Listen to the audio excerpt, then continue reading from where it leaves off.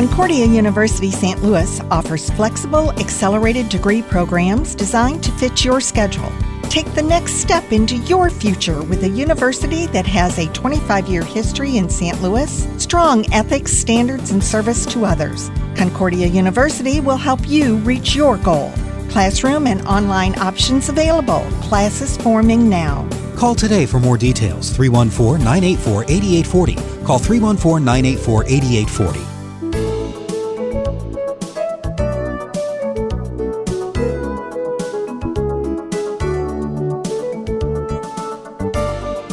How do we build a positive relationship with a Jehovah's Witness? What about family members and loved ones that become involved in the Watchtower Bible and Tract Society? How can we keep the communication lines open, but also be ready to share our faith in Christ with them when God opens a door? Join us today as I feature Keith Walker, President of Evidence Ministries. As a missionary to those involved in the Jehovah's Witness organization, he often meets and interacts with active Jehovah's Witnesses. This is Kay Meyer, President of Family Shield Ministries, and your host for today's program. Welcome, Keith. Thank you so much for being my guest today. I'm honored to be with you. All right. Well, we want to talk today about relationships and how important those are, especially as we strive to eventually witness to a Jehovah's Witness. And I noticed on Facebook, Keith, that you regularly meet with Jehovah's Witnesses. And I just wondered what you do. I kind of want to walk through what you do as you strive to meet and build a relationship with them. My guess is you're not, because you continue to meet with them, you're not just jumping on everything you know that we disagree with about what they teach. You're not just pushing that right into their lap, but you're building a relationship first. Is that correct? That's absolutely correct. There's plenty to jump on, and there's plenty of time to do that. But what I really encourage people to do is earn the right to be heard. And I don't do this just with Jehovah's Witnesses. I do this with Mormons, too, or anybody that you want to be able to have an opportunity to explain the gospel and explain their need for salvation. The way that I met this one particular witness that I'm meeting with now is every late March, early April, the Watchtower Society has their annual memorial. It's the one time of the year that they offer the elements of communion, except that 99% of Jehovah's Witnesses don't partake of it because they're taught that they're not part of the new covenant. So I go to this event every year. It's a wake-up call to me to literally watch them rejecting Jesus, rejecting the new covenant, and they literally just pass the plate to the next person and nobody partakes. So you see an event like that, and lots of questions come up. So whenever I go, I pick a different Kingdom Hall every year, and I live in the San Antonio area, and there are plenty of Jehovah's Witnesses here, so I'm able to find a Kingdom Hall where they don't know who I am, and they recognize that I'm not one of them.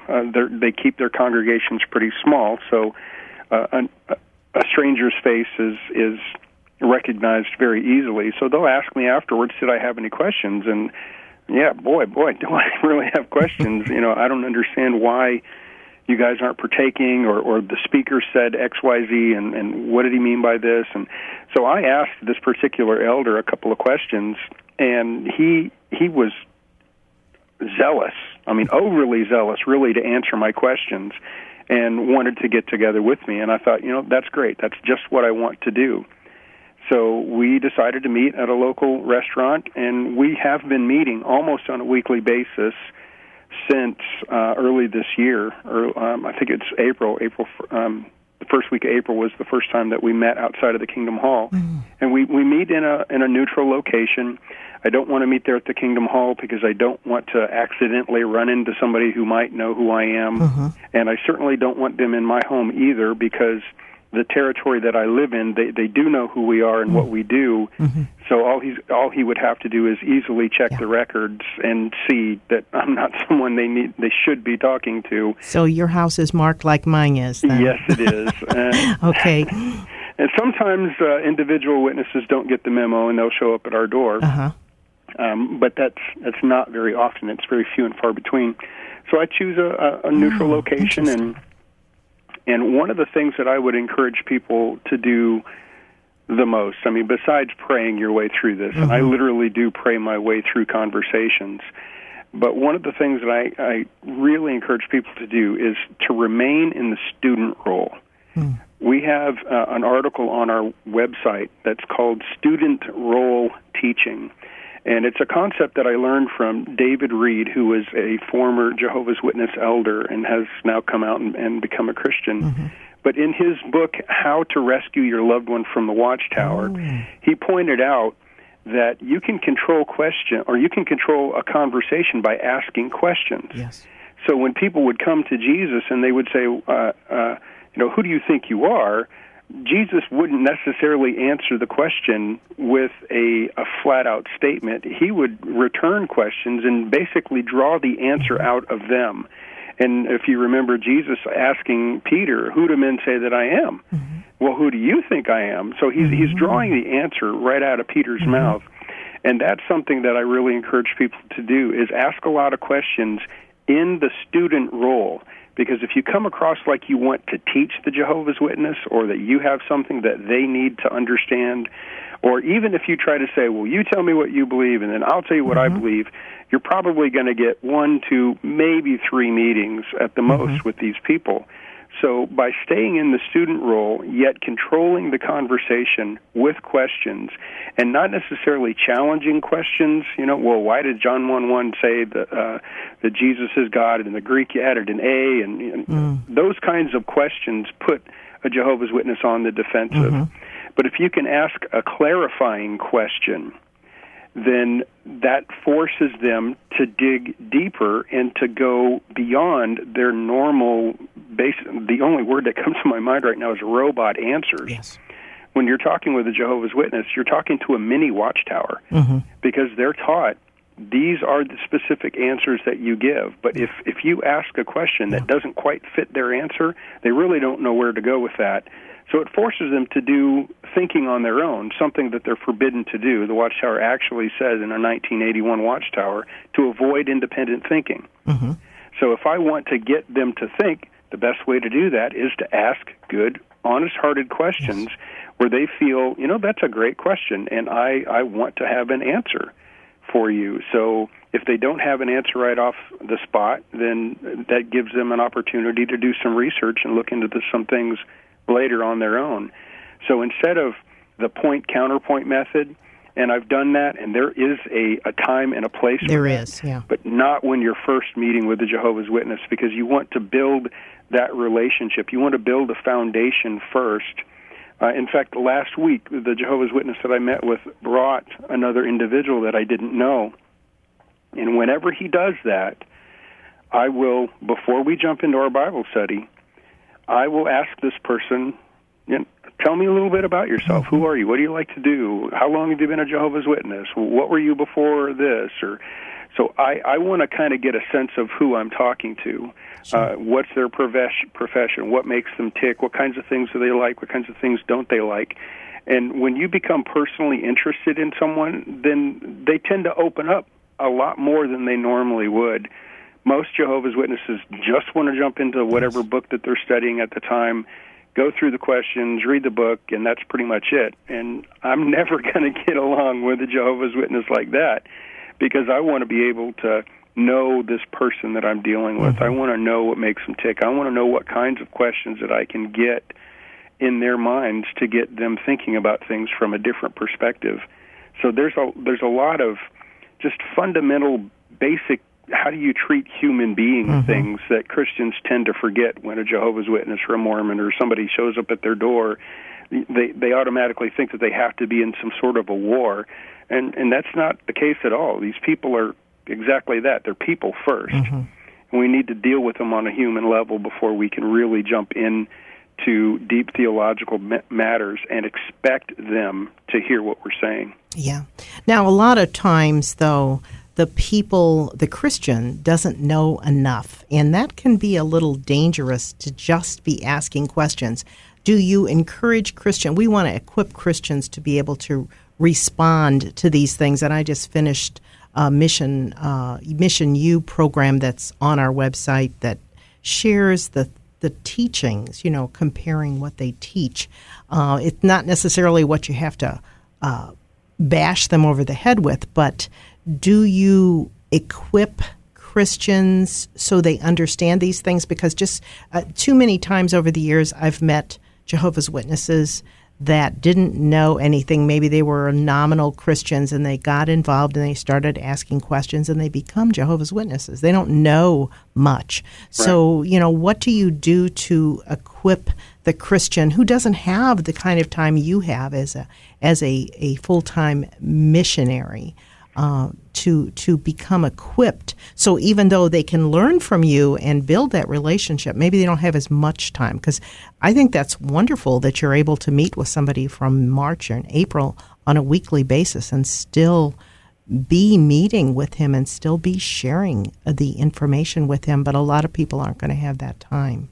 Yeah, that's true. A lot of people don't have the time, and it really depends on the situation and the person that you're dealing with, and of course the personalities, whether or not personalities match, that kind of thing. You might not get a meeting that actually lasts that long. But if people really don't have the time to delve into things, one resource that we offer on our blog, and people can check it out, blog.evidenceministries.org, what I do is I keep copious notes on our conversations. And when I come home, I will write up. I'll do some narrative, and I'll do some actual dialogue of KW, Keith Walker said this, JW, the JW said this. And I'll kind of explain why I said certain things, why I didn't say certain things, what directions I want to go in, those kinds of things. People can get on our blog, and they can read my previous conversations with this Jehovah's Witness that I'm meeting with now, and then the one that I met with last year.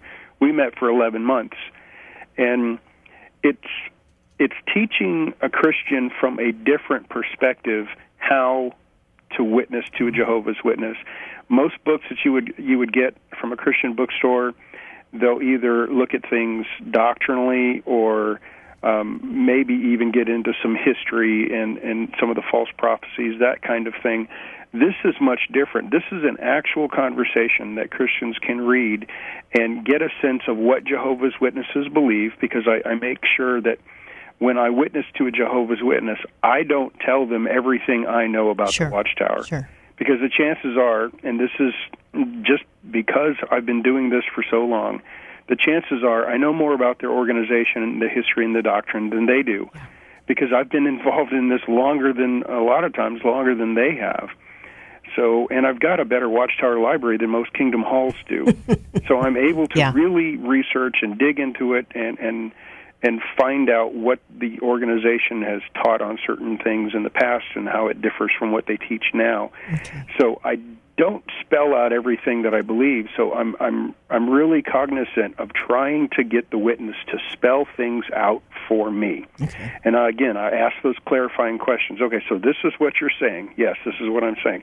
And I make mental notes of that, or I'll actually write down a note, and then when I get home, I put all that out on my blog so that I'm explaining what the Jehovah's Witnesses believe, and then I'm actually demonstrating how I point out the problems with what they believe, but not in a way that I'm actually challenging them, but in a way that I'm asking them to help me understand from their perspective how this certain thing makes sense. For instance, just this last week, we were talking about forgiveness of sin and whether or not it's something that can be earned or if it's given.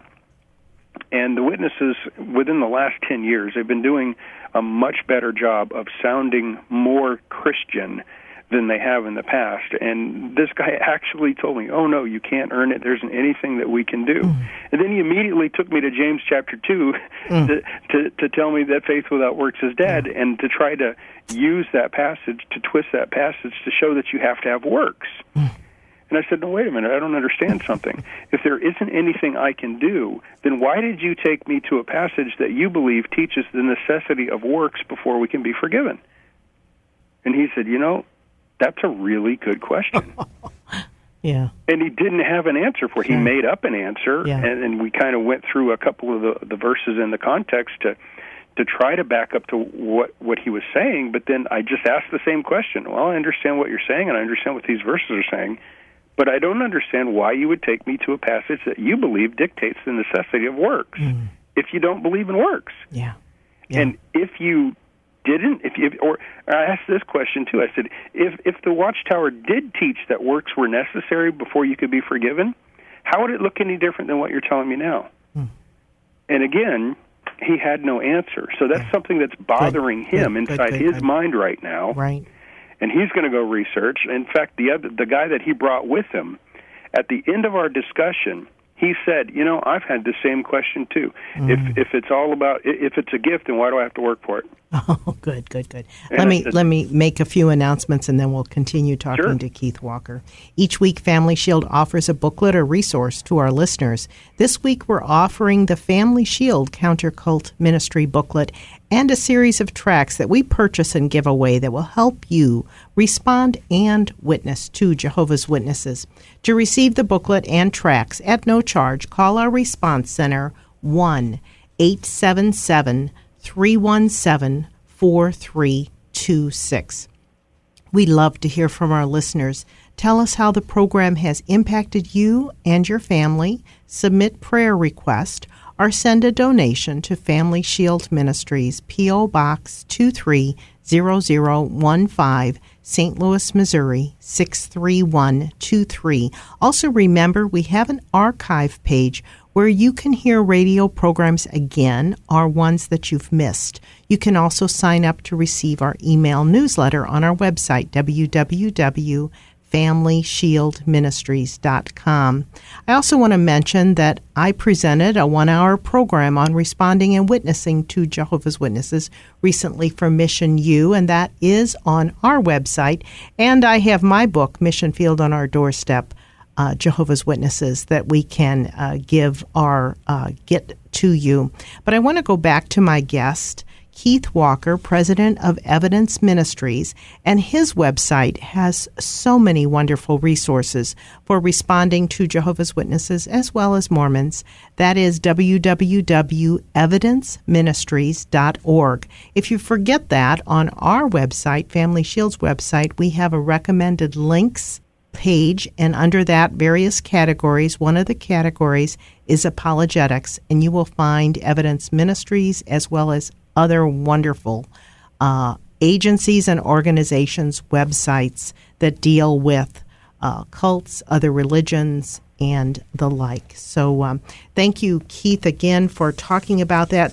As we have the second half of our program, let's transition a little bit, if we can, to how family members and friends keep the communication lines open.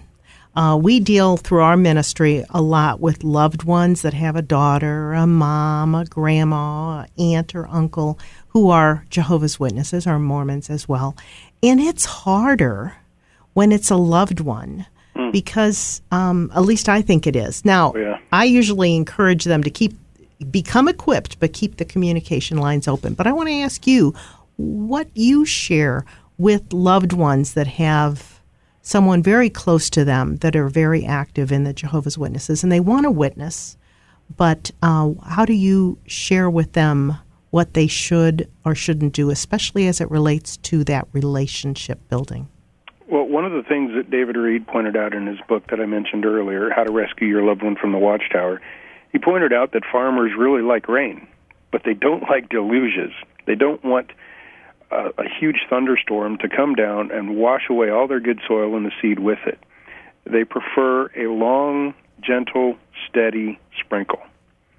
And that is what I encourage people to do. Instead of sitting somebody down with an envelope full of Watchtower false prophecies or doctrinal changes and flip-flops and historical problems and all this stuff, and just, slapping down a whole bunch of photocopies and trying to read through with somebody. Take your time. If they are a family member, then the chances are you've got a lot of time to take with these people because you're family and because you're going to see each other often, hopefully. But if you come straight up against them, and the Watchtower is really smart with how they do things, but if you come straight up against them, in the mind of, especially a new Jehovah's Witness, you will be fulfilling a prophecy that the Watchtower tells about you. What they do is they'll say, now that you're studying the Bible, Satan is not happy, and Satan will send people to try to dissuade you from studying the Bible. And these people, they might even be your loved ones. So if you as a loved one appear to this person who is interested in the Jehovah's Witnesses or who actually is a Jehovah's Witness, if you fit that model as someone who is opposing them, then that just does nothing more than solidify their belief and their trust in what the Watchtower says. So they're going to view you with suspicion, and it's going to drive them even deeper into the Watchtower. So instead of coming up against them with force against force or fire against fire, you want to try that long, steady, gentle rain, asking questions. And I always encourage people to make sure that when they ask questions, they're not trying to ask the trapping kinds of questions. There is a time to do that, but again, it's not up front. Sometimes you just want to ask the question just so that you can understand their perspective a little better, and you can even tell them that. Not that I believe that what you believe or that I'm even going to, but I'm curious as to why you believe this. And of course, they're going to see that as an opportunity to explain the truth to you. So they'll do that. But if you turn around and then challenge them with something else, they're going to get pretty wise that the only reason you want to ask them questions is to challenge them. So we've got to be careful and not to do that all the time. Mm-hmm. Ask questions, but don't always challenge them with a follow-up question or something like that. Sometimes just ask a question because you want to know. Mm-hmm. And if this really is a loved one, then you should be interested in the things that they're learning and the things that they believe and the things that they trust.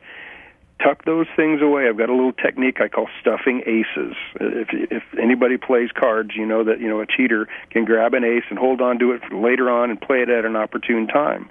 Well, that's what we kind of do, is we want to stuff some aces, remember the things that they say, and remember those so that we can use them later on down the line. Because if we just spew everything we know at them in one sitting, chances are that's the only opportunity you're going to have with them. Yeah. So take things slow, ask a lot of questions, pray your way through these conversations, pray for your loved one faithfully, and God's going to give you more opportunities to meet with and to talk to these people.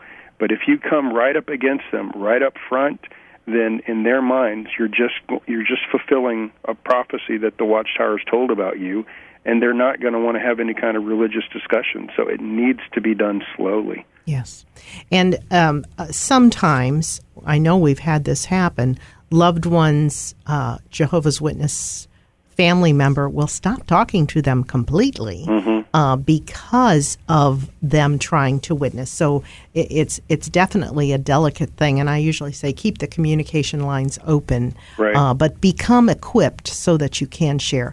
Now, what about, and maybe you never do this, but what about you meet a Jehovah's Witness, you know you're never going to see them again. I met one at a stop when I was traveling, somebody standing at one of the bathroom stops, and I can't think what you call it, on the road, and I know I was never going to see her again. Mm-hmm. Do you share, do you see that as an opportunity God has opened a door, and what do you share if you just have a few minutes and you know you're never going to have an opportunity to visit with them again? That's a great question, and I do have a number of little things that I like to do. My favorite is the resurrection, because the Jehovah's Witnesses, they know how to argue against the Trinity, and unfortunately most Christians don't know how to defend the doctrine well. Mm-hmm. So I encourage people to stay away from that unless you really, really know what you're doing. If you don't, then stick with what I'm suggesting is the resurrection. And what I'll do is I'll just ask them, do you believe that Jesus was a prophet? And of course they're going to say, yes, we believe that Jesus is a prophet. ask more follow-up questions. Okay, so if Jesus was a prophet and he gave a prophecy that had a definite time element, what would we call him if it didn't come true?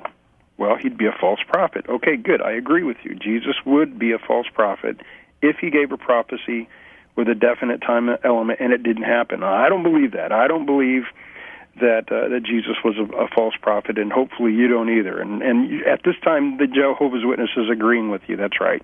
Jesus was a true prophet. If he gave prophecies, they had to happen. And if they don't, then he can't be a true prophet, and he certainly couldn't have died for my sins. So then just ask them, if Jesus said that he was going to raise his physical body, what would you think about this? And then they're going to tell you, oh, well, Jesus never said that. Well, that's not the question I asked you. If Jesus said it, if Jesus said it, would you believe him? If he said he would raise his physical body, would you believe that he actually raised his physical body? Because if he didn't do it and he said he would, then what is he? He's a false prophet. So if they tell you, and I've actually had Jehovah's Witnesses tell me no, they wouldn't believe him.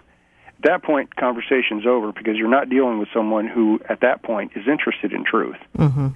So, okay, fine. You don't want to know, then I pray that someday the Lord's going to put you in a place where you can actually listen. But if they do want to know, then I take them to John chapter 2.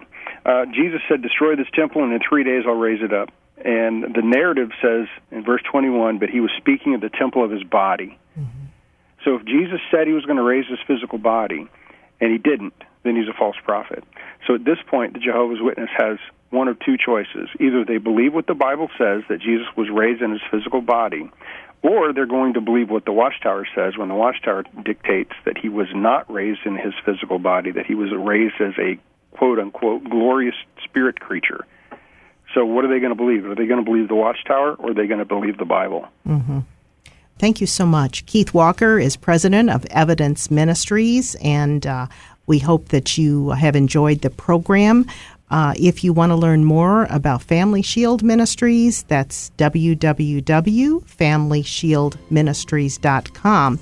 If you want to connect with Keith, his website is www.evidenceministries.org. Great resources on that website. And if you want to get our booklet or tracts, call our response center 1-877-317-4326. Again, this is Kay Meyer, president of Family Shield Ministries. Thanks for listening. You've been listening to Family Shield, a production of Family Shield Ministries. Its mission is to educate and equip people through the power of the gospel to know Christ, grow in His Word, and to strengthen individuals and their families. To learn how you can obtain resources or support the ministry, go to www.familyshieldministries.com or write Family Shield Ministries, P.O. Box 230015, St. Louis, Missouri 63123. And tune in again next week for Family Shield.